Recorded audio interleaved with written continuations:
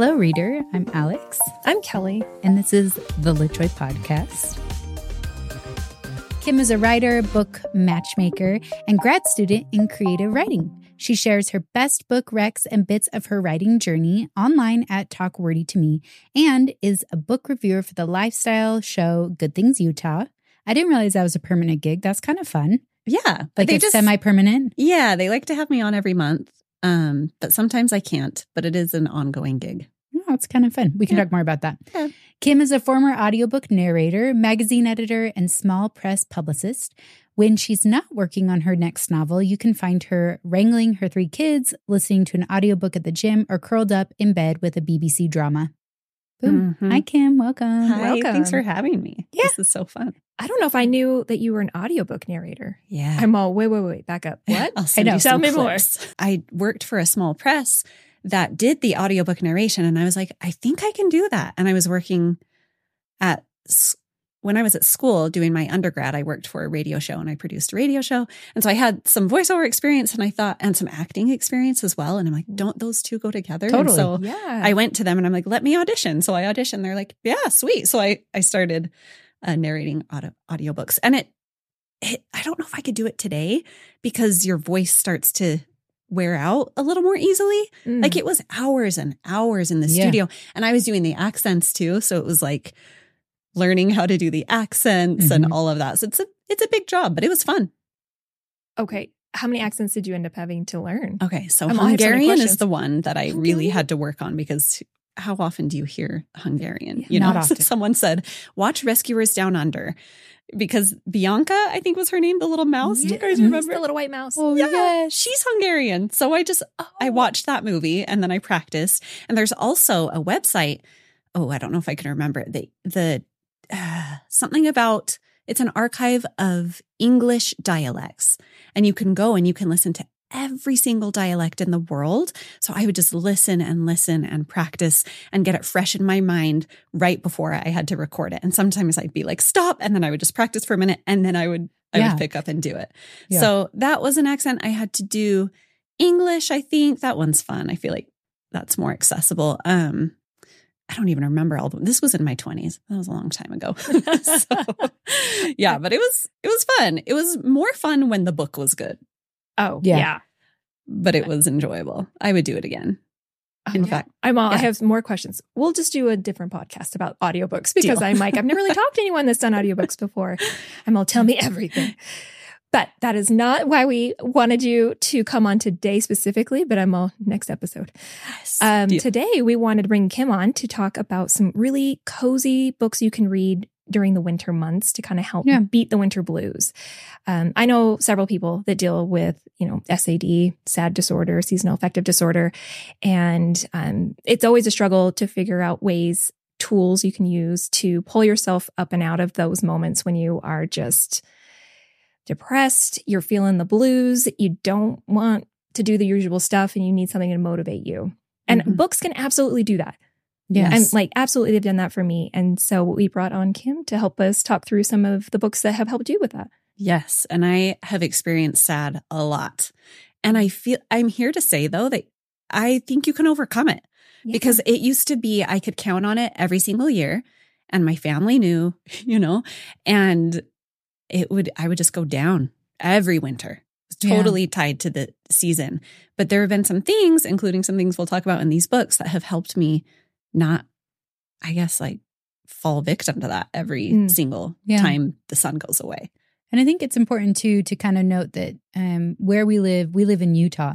And so sometimes our winters can be really long. Like they can start as early as, the beginning of October and go all the way into, the beginning of June, just depending on what that year is looking like. And you'll get a few random warm days here and there, but sometimes our winters can just really drag on. And so I know that a lot of readers out there, that's really similar to them. They have a very long winter season, and it's important to find these tools, not necessarily coping mechanisms, but they do help you cope with things that you can't control, like the weather. And so I think it's an important thing to talk about and to talk about openly, because I think sometimes people get in a depressive state and they don't realize that it's linked to this like inactivity that they're kind of like hunkered down in this winter weather, Yeah. And just the lack of sunlight, I think, is the biggest thing for Literal me. vitamin D. Yes. Yeah. Yes. Even if it's not super, super cold, just the dreary, colder days can have a huge effect on your mood. Yeah.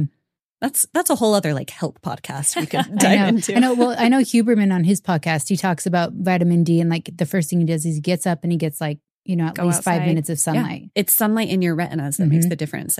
In the morning and seeing the sunset too at night can make a difference with your biological clock. So I'm always getting my kids outside first thing if I can, even just 10 minutes. And then at night to let them see the sky before it turns dark. I don't know. These are little things that make a big difference. Yeah. Well, let's jump into the books because I feel like some of this list kind of goes over some of those ideas. So, let's jump in. First one, wintering. Talk to me about wintering.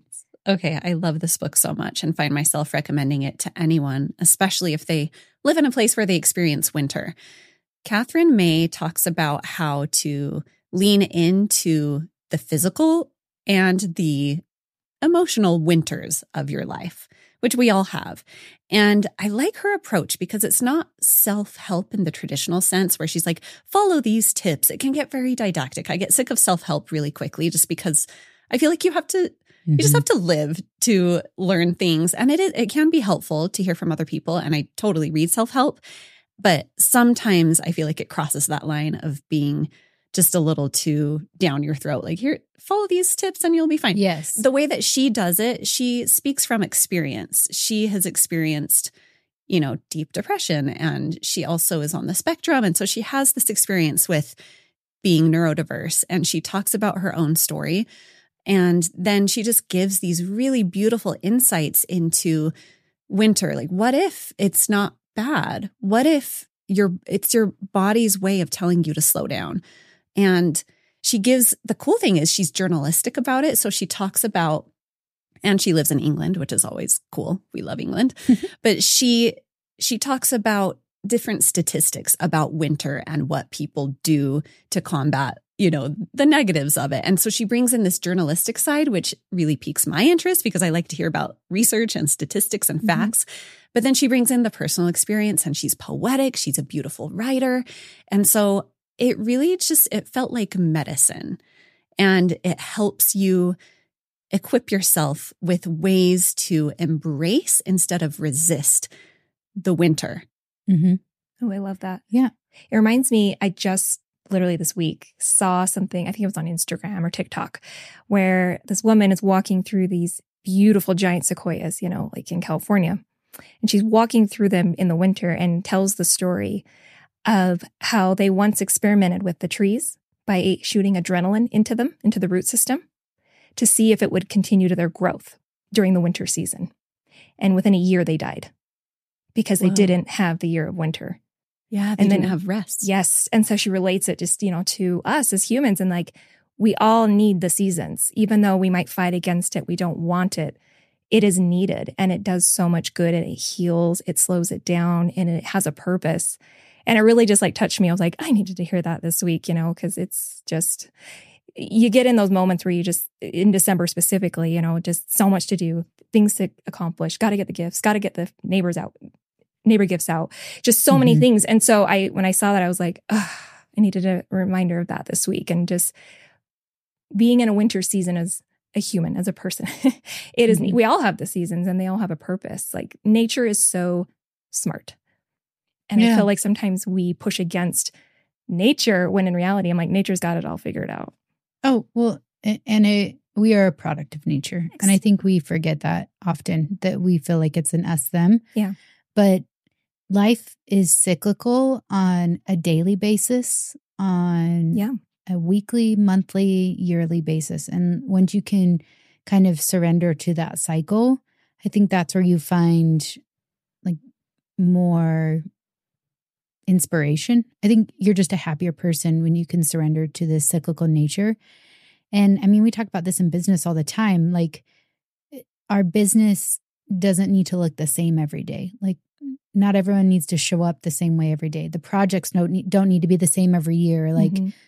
Businesses also are this living, growing thing. And so we try and encourage our team members to live in those moments of rest. It's okay if you need to rest. Yeah. because I think that it helps you to be a more creative person in general.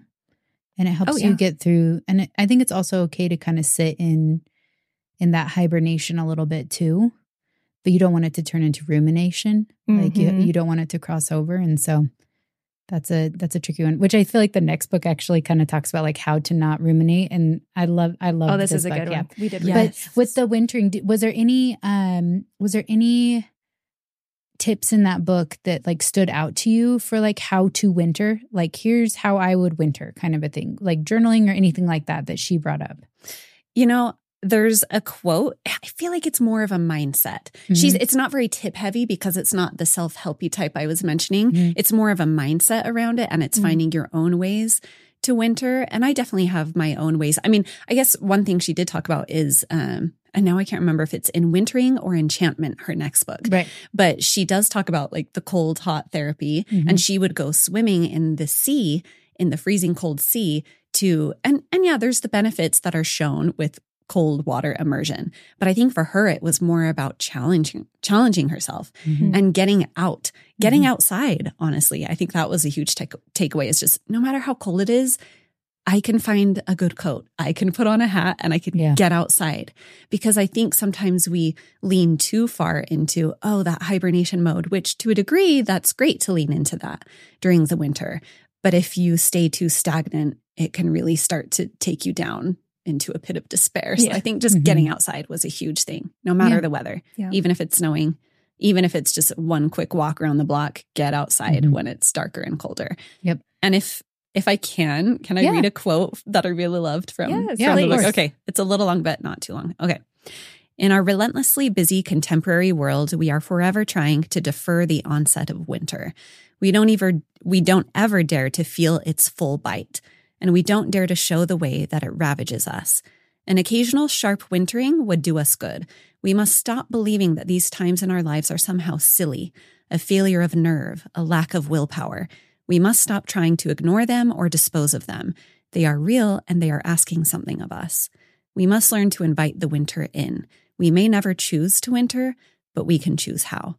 And that's kind of what you were talking about, how it's not just the physical winters, but it's the emotional winters of our lives, that there's more purpose behind them than just like, oh my gosh, this is something that's happening to me and it's bad. It's like, well, wait, what is it calling you to do? And oftentimes it's slowing down and listening and kind of surrendering to wherever that winter takes you, Yeah. Oftentimes I find too, when I go into wintering, it's actually because I wasn't living in alignment, or like I wasn't doing the thing that that I meant to do in that moment in my life. And I'm so distracted. And so like I'm kind of forced into this winter season where I let go of things, shed things, and create space. I feel like winter is such a necessary part of like spring and new growth and new opportunities. And so that was a great quote. So should we talk about living Danishly? Yes. I loved this book. I thought it was great. Too. Okay. So charming. So charming. And I had read it, and then we read it for our book club, which was so fun because then I got to talk with people about it. And it's this journalist that goes and lives for a year. Let's say the title. Okay. Oh, yes. Yeah. The Year of Living Danishly, Uncovering the Secrets of the World's Happiest Country by Helen Russell. Okay. Now tell us about Helen. Yes. So she's a journalist, and she goes to live there for a year, and she escapes a busy, hustle-focused London in order to go. She's trying to slow down. I think she was trying to get pregnant as well, and she was having trouble her with husband got a job with Lego. Oh, that's right. Yeah, I was like, I remember Legos. Yeah. Yes, so her husband. that's so right. she was like, yes, she's pregnant. Yep. She's like, this will be good for me. I'll write a book instead of doing journalism for while I'm here. And I don't even know if she knew she was going to write the book while she was there. But her husband got a job at Lego, so they had to move from London there. And it turned out to be like the best thing that could have happened to them. So that, if I remember, the book kind of just goes through what their experience was and what they noticed and observed while they were there, and comparing what they were used to, whether it was in, United States or London. And very fascinating to see how funniest thing the Danish live. Yeah. Okay. So it's snowy there a lot. Yeah. There's a lot of fucking snow. And it's cold a lot. And one of the funniest things was they're really conscientious in their culture of those around them. And for example, her neighbors came out and were like, you sorted your bins wrong. And they helped them like sort their garbage properly. But it was like very clear that like that was the expectation, that if you're going to be a part of our community, you're going to be a part of our community, which I love that part where her neighbors like told her how to sort the bins. Yeah. But I was like, they are very conscientious about quality time with each other, that they spend really intentional time with one another, whether it was at work or at home or friends coming over. And there was expectations and tradition around this quality time. Mm-hmm. And so I'm like, what were some of your favorite parts of this book? I mean, we have to talk about Hygge because that was a huge part of it. Hygge. And Hygge. I don't know how to. I'm close. We did like 20 pronunciations of book club, but is that about right? I think the most success, a lot of people just say Hygge, who are American. I think they have a little more like going on, like Hygge. But what do I know? I'm also American. You've taken the courses on how to say and pronunciate. Oh, that's true. She's like, maybe I do. No pressure. It spells like Hygge or Hygge. Yes. And someone had suggested this. I think I was complaining about winter, and a neighbor was like, you just need to look up Hygge. And I was like, what are you talking about? You're like, don't tell me what to do, but okay. Sneeze. Exactly. Why did you say that to me? Is this some crazy new age, thing that we're going to look into? So I look into it and I was like, oh, this is cool. Like it's an actual huge integral part of their culture there. Yes. Mm-hmm. And what you were talking about with the gathering and the quality time, it's not only, hey, we're going to get together. Part of Hygge, it's not a Hygge gathering unless you abide by certain things. Like, we're not going to bring up really touchy subjects here. Yes. We are going to respect each other's opinions. Everyone has a voice. It's just these like beautiful things that you guys probably implement in your business. You know what I mean? When you're together, things like that, where it's not just like, oh, we're just going to get together. It's just very intentional. Yeah. And Hygge is not just coziness. Like, you can't translate it to an English word, which makes it so much more interesting and nuanced. But yeah, that's part of it. That's one aspect. It's the gathering, but gathering in a way that is in the best interest of everyone. And I just love that. I love taking that with me when I go to a holiday party, instead of being like, oh my gosh, this is going to be a great break for my kids. Like, we went to a couple's Christmas party the other night, and that kind of was my mindset. But then I'm like, okay, but also I want to go there and make it a joyful experience for everyone else to the best of my ability. I want to make it, not just another, hey, we're hanging out, and it's not just me gaining something. You know what I mean? So I think the gathering aspect, also Hygge talks a lot about light. And I love the idea of bringing more light into your home with like fairy lights. And, like candlelight, if I remember right. Candlelight is huge. It's a lot of like ambient, almost like candlelight. And I was like, I love this so much. There is like this really big layer of Hygge that is just aesthetic. Yeah. Where it's like comfortable furniture, cozy blankets, like setting a space that is intentionally like warm and welcoming, which I like is totally my jam. I'm a hostess through and through. Like I love welcoming people into my home. I'm like, welcome. I have a lot of weird old lady decor. I do. I love it so much. And I'm a welcome to my weird Hygge. But I mean, it creates like such a intentional space in winter, and it's cold there a lot. So as I said before, yes. So I'm like, I feel like the Hygge is their really thoughtful cultural way of responding to kind of that consistent cold weather, and like, how do we create reasons to go outside when it's really easy to just be like, I'm sorry, I have to sled if I want to go anywhere. I remember there was like I can't remember the full context, but I was like, they went to a swimming pool, I remember. Yes. Right? And I was like, I can't remember the reasoning behind it. Oh, wasn't everyone naked at the pool? Yeah, there was nudity for sure. Yeah. Some questionable things that you can join in on. Yes. Questionable for me with my morals, but and like where I'm at, but they have such openness there. It felt like, and there is some hilarious cultural things that she brought up. So interesting. Yeah. And also like, we're all like, America's, I would say like a lot of American culture, and especially if you're like Anglo-Saxon, Judeo-Christian lineage, coming to America from your immigrant family or ancestry, a lot of it is through the British Isles. And so I think that there's definitely some like moral constructs there that just are totally different than what you would see in Scandinavia. And so that's been that was one of the funniest parts of the book, is they're just like, it's more like your work parties are like, don't ask, don't tell. Yeah. And I'm like, what? And I was like, okay.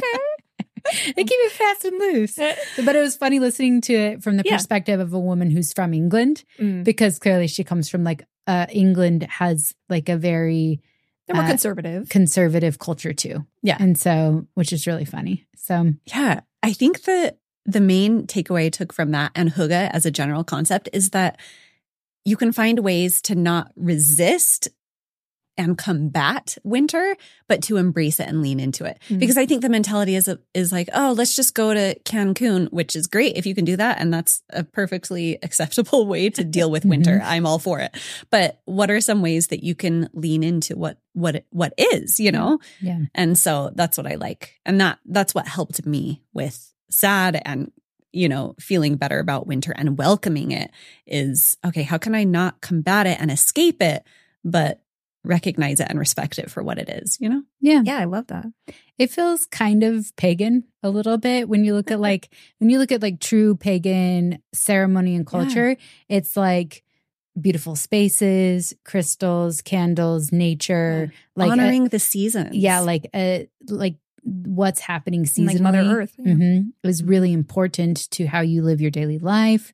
And so it's beautiful. I'm like, for Hygge. Hygge? Let's do a Hygge line. No, that feels like a cultural appropriation. We won't do that. No. But you can buy our candles if you want something cozy.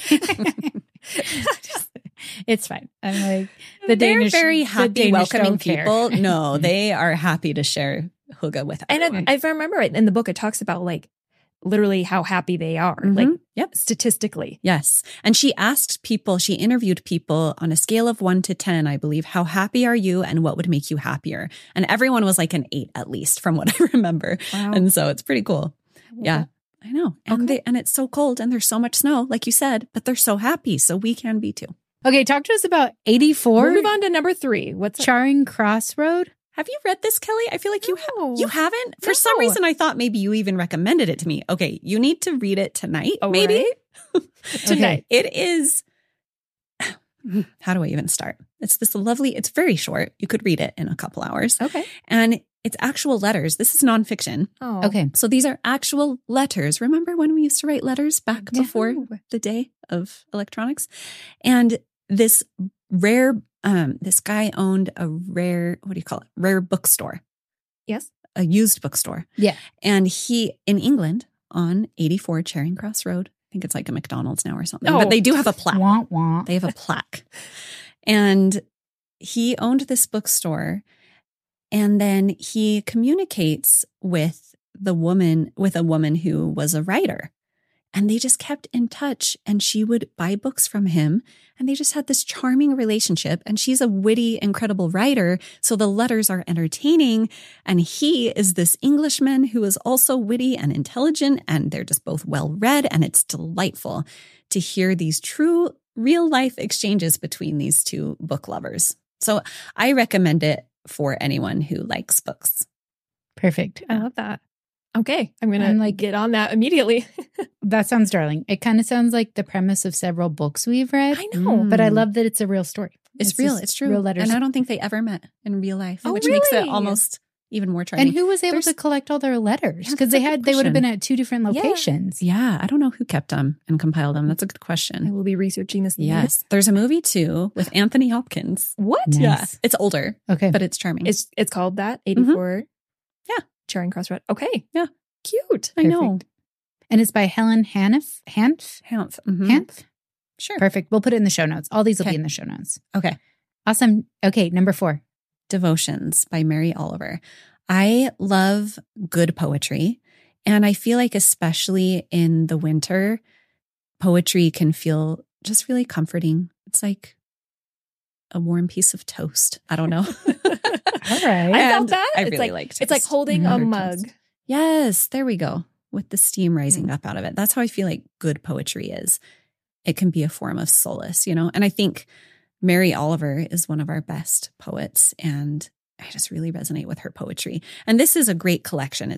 Devotions is a thick collection of her best poetry over the years. Mm-hmm. And yeah, just read it and thank me later. It's really good.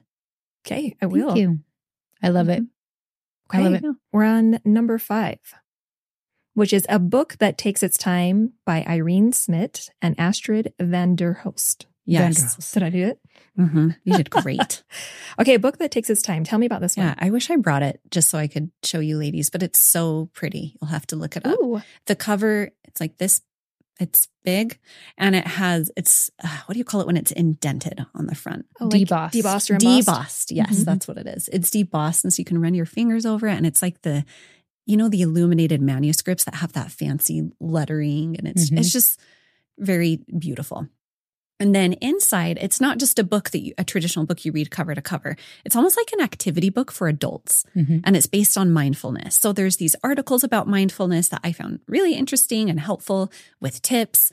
And so I feel like it's perfect for like a winter book and combating SAD because it gives you practical tips that you can use to be more mindful and feel more happy. But there's also things like journaling prompts and little activities. And there's things you can pull out. Like if I remember right, there's a letter you can pull out with a really pretty envelope and send to someone. There's postcards. There's these little gratitude cards that you can put in a jar. It's an interactive book. Yeah. And you just take your time, like the title says, and you take your time flipping through it and reading it, and it's just delightful. I feel like it's the perfect gift. That sounds really cute. I was like, that sounds darling. Yeah. Those books are kind of my jam. Yeah. Mm-hmm. And I remember being a little kid and having some of those interactive books and like cherishing them. Yeah. Like I would get them from the books, the like the library book fair or like fair. the book fair. Yeah. And I would just be like, this is my special book. That's how I feel about this one. My kids are not allowed to touch it. Is it like one of those books where you want to buy 2? Like you have one that you don't touch and then you have your copy that you're like, I'm going to do all the activities. I think you do it. Because the cover stays beautiful. You get it and you do it and then you buy 2, but you have to give the other one to someone. I don't think you'd feel good holding on to 2 copies of this book. It's a very giftable book. So I should buy 3 so that I can keep my one. Kelly's like, I will buy 3. I love it. Do you have there's like a collection of activities, but is there a lot of things to read in it, or is it mostly activities? Or is it like a good balance? It's a good balance. I would say half and half because there's stories, there's essays, there's no fiction. It's all nonfiction, but it's like articles and essays, but then there are, little craft activities to do. And one of them I think is just like a timeline of your life. And so that's like one spread, so some of them are shorter and some of them are longer, but it's a really good variety, but they all have the common theme of mindfulness and slowing down.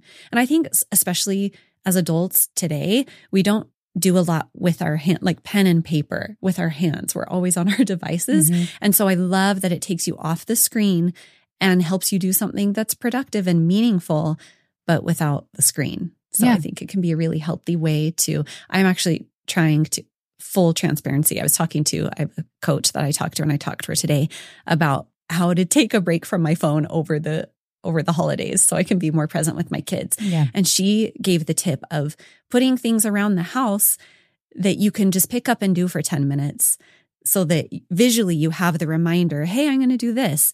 And I think something like this book and little writing activities and prompts is a good way to do that.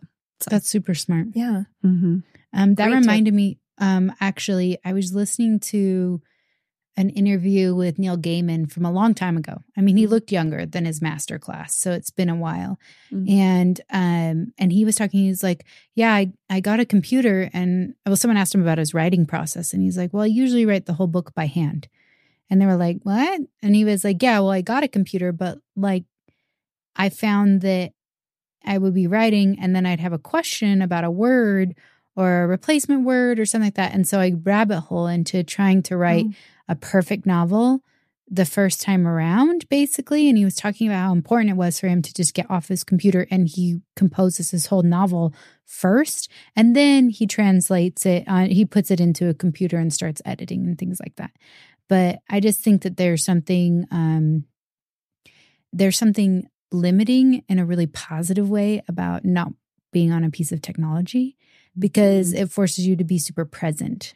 And instead of having this running to-do list of things attached to whatever you're doing right then, I know, for example, every time I'm on Instagram, I bookmark like 3 to 4 things. I have thousands of bookmarks because I'm like, definitely coming back to that later. I've never gone back, like ever. Me too. But you feel like you're collecting information because information is limitless online. And so you feel like, oh, there's this unrealistic goal that you're going to consume all the information. And I'm like, actually, you kind of have what you need inside of you. And so what's so nice about putting that phone down is reconnecting with that. And so I'm excited. I'm going to get this. This feels like right book at the right time kind of thing. Maybe Santa heard you and maybe Santa's going to bring it to you. I'm Santa. Let me be Santa. She's like, don't buy it. It's also, last time I checked, it was on sale. And anyway, it's very affordable for what it is. I'm like, we'll put an affiliate link to it. Yes. Anyway, but I loved what you said and about writing by hand. And so I used to help run a journaling company. And so I did a lot of research on what's the difference between writing with your hand versus typing, you know? Yeah. And so you're speaking my language because there's a psychotherapist named Maud Purcell who talked about this. And she said, scientifically, when you're writing by hand, it quiets the monkey mind because it's focusing on writing. Brilliant. So you have that motor activity of using your hand to put pen to paper. And while the monkey mind is occupied, that opens up the right side of your brain, which is your intuitive side of your brain.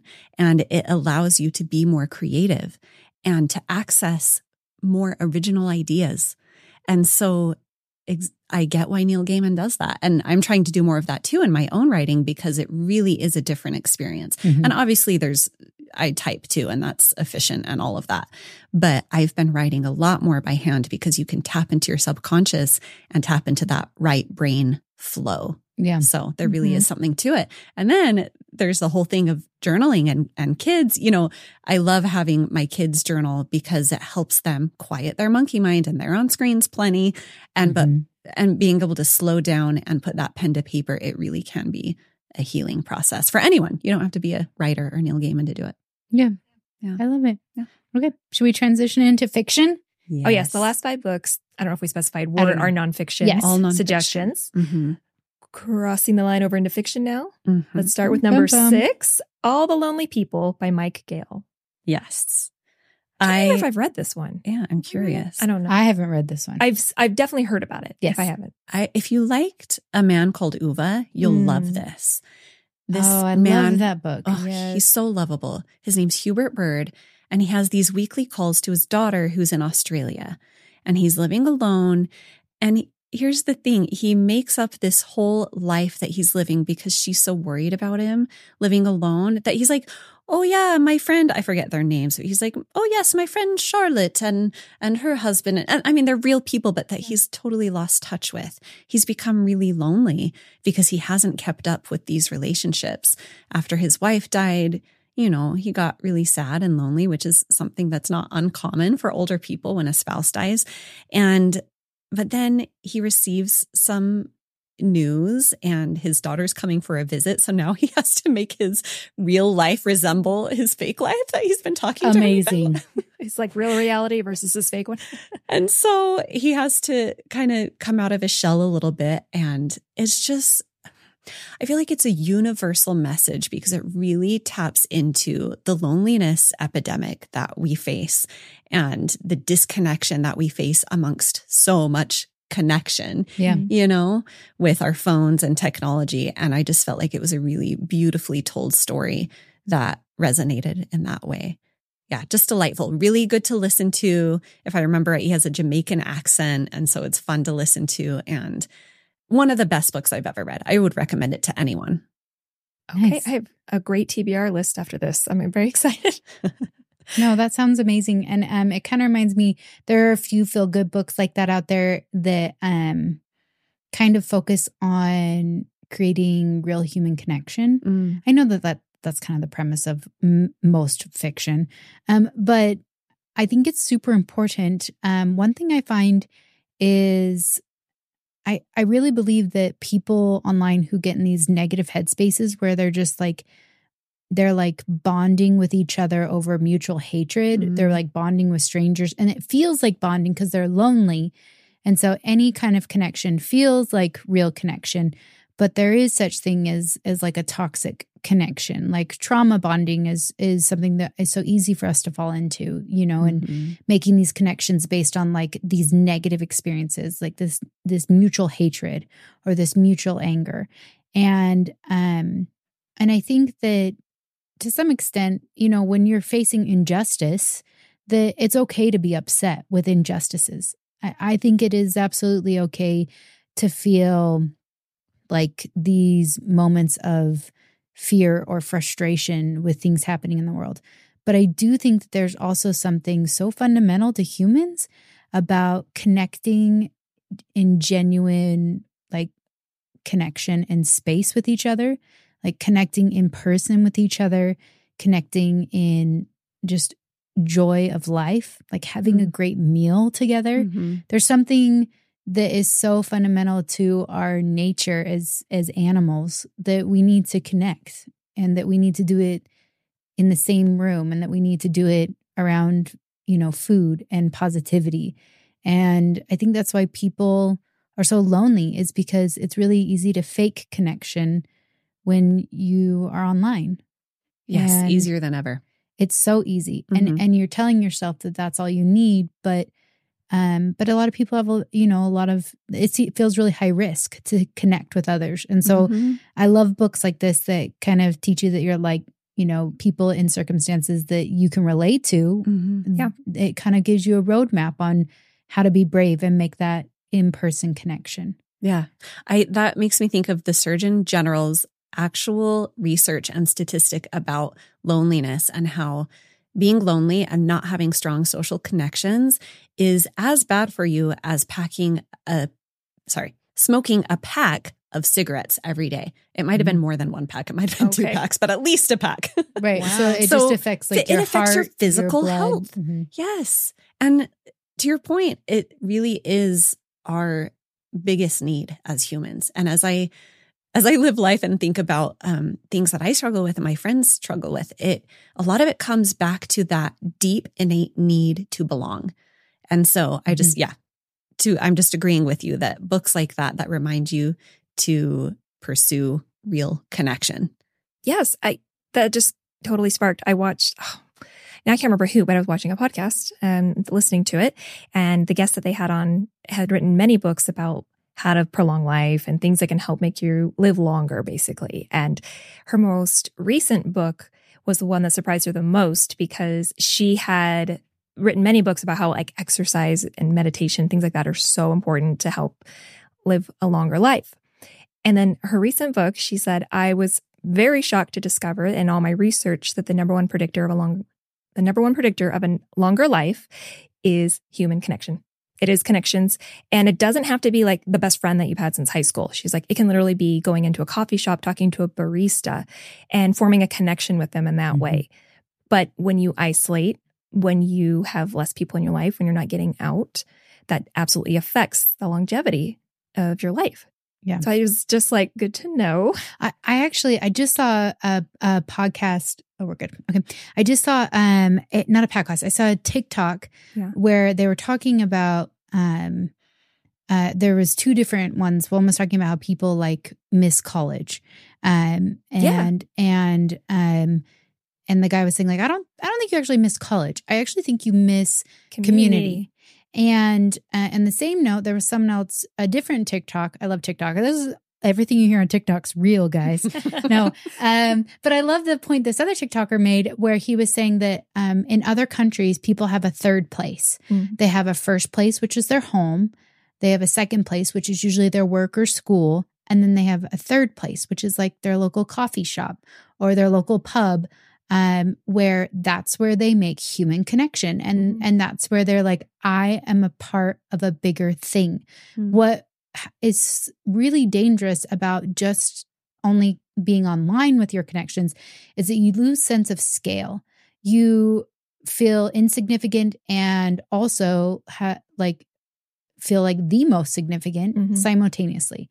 And you forget that like you are a cog in a bigger machine, but also it doesn't have to be like this like horrible minimizing thing. It's actually like a community that you're a part of, and what you do matters in that community. Mm-hmm. And I kind of have this dream that LitJoy someday will open up like a storefront bookshop, coffee, cafe place. Because I'm like, I want there to be a third place. But it's really hard to do that in America because America was built for cars and car sales. Yeah. Like that's how like everything is so spread out. People aren't walking. Right. You know, it's much larger unless you're in like these little towns. In New England. New England is a good place. Yeah. Well, and even just in Utah, there's a place called Daybreak, which was designed to be a walking community. And they have every socioeconomic status like within Daybreak. So they have small apartments all the way through mansions that are all walking distance. And I'm like, that is the utopia of like third place and community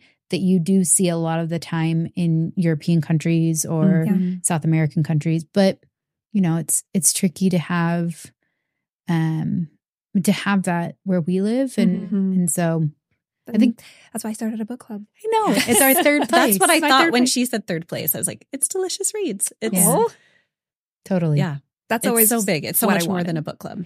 I would recommend too to readers, if you're in the middle of, seasonal depression or you're in this low, even if you can't do it this year, when you're feeling better in the spring, summer, start a book club.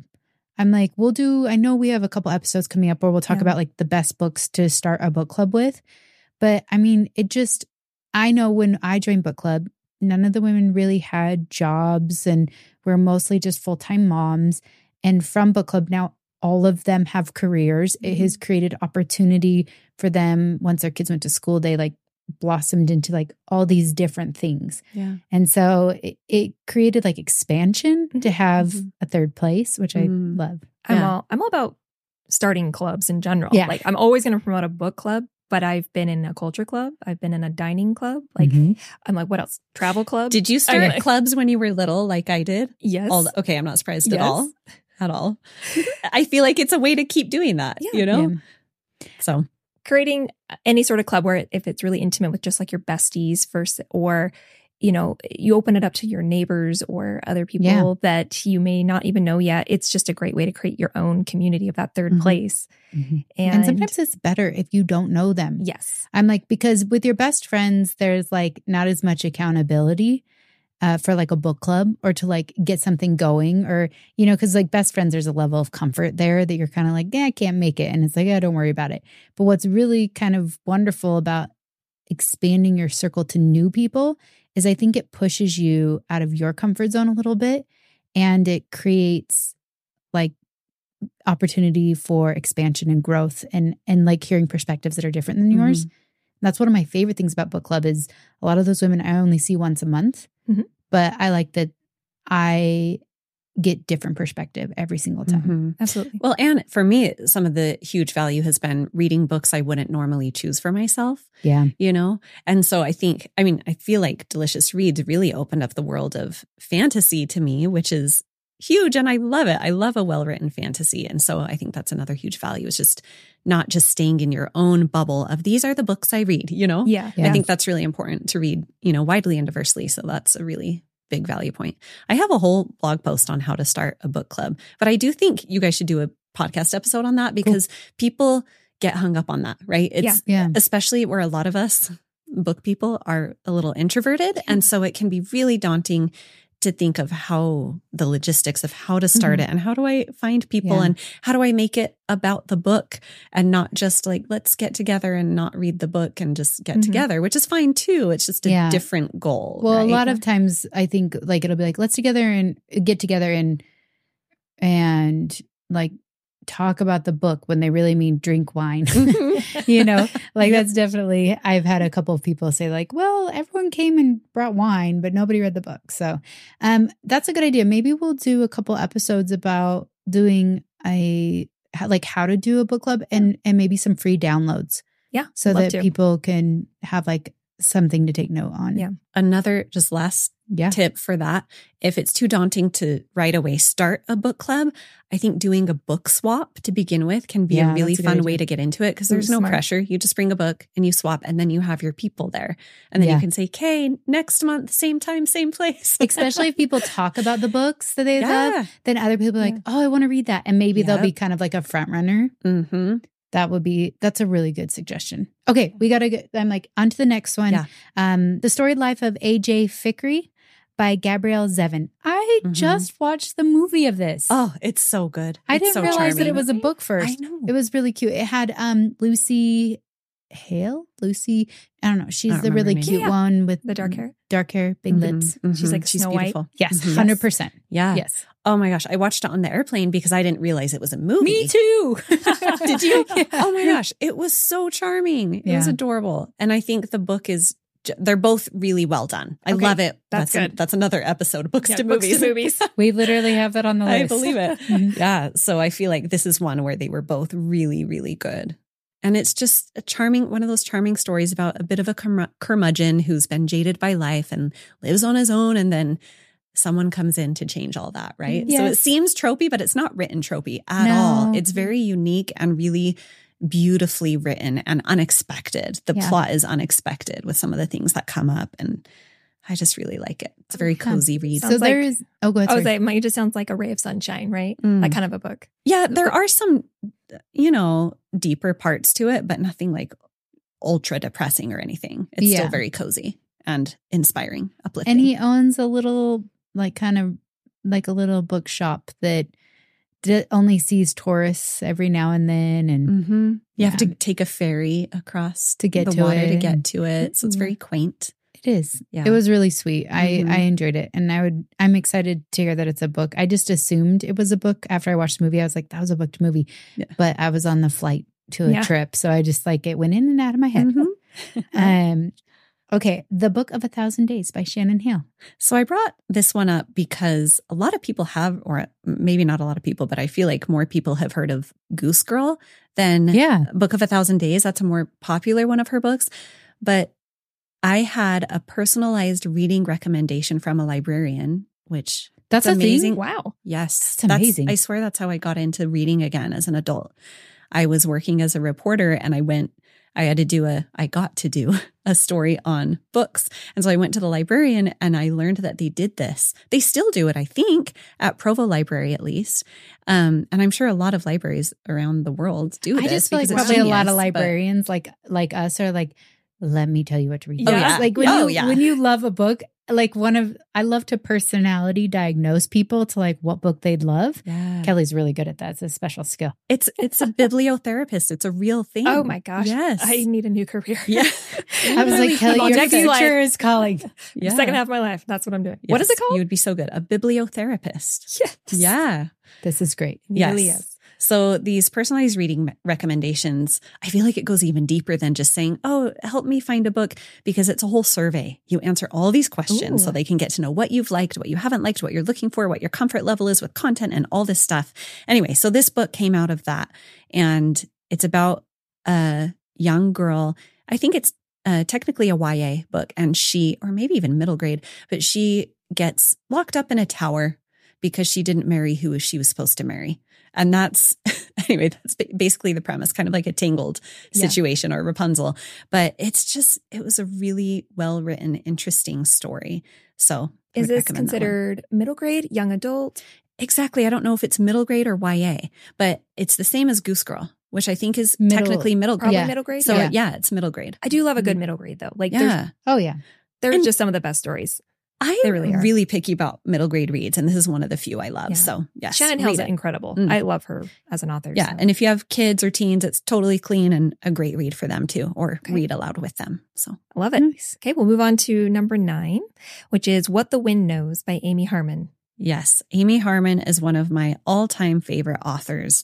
And if you like time travel, this is immediately yes. Yeah, I didn't even finish the sentence. Hi, Mom, did I say that out loud? I knew it. I knew you'd like this. This one is so good. She is incredible. She also wrote Where the Lost Wander, which is a really great book about, well, we're not talking about that book. We're talking about What the Wind Knows. It's set in Ireland, and we love an Irish Should have setting. led with that. Actually, Irish time travel. I feel like you Irish got me. time travel. I don't know if I need to say anything else, but it's a really lovely book. Yeah. Okay. Then take me away. Okay. Yeah. That's all right. right. Last one, 10 by one of your favorite authors, Kate Morton, The Forgotten Garden. Yes. I was this is like, a good one. This is to me, it felt like a very dark fairy tale vibe to it. Mm-hmm. Kind of a Wuthering Heights vibe to it. / Jane Eyre, like that creepy, the moodiness. moody, Mm-hmm. like English garden, marshes kind of vibe. Yes, yes. And that's the thing with Kate Morton. She's a very atmospheric writer. Mm-hmm. So if you love to feel transported and if you love a rich setting, go to Kate Morton because her settings are alive. They're like a character. And she writes historical mystery, which I feel like is a very niche genre. And she does it so well. She's a master. I also found her from that same recommendation from that librarian. Here's the thing though. I started reading the novel. It's a big one. It's a chunky one. Most of Kate Morton's are. Yeah. And I started reading it and I was like, I can't. And I put it down. But while I was reading it, my sister-in-law asked me what I was reading and I told her. And then next time I saw my sister-in-law, she said, thank you so much for telling me about that book. It was amazing. And I was like, oh, I put it down. Okay, so I'm going to go pick it back up.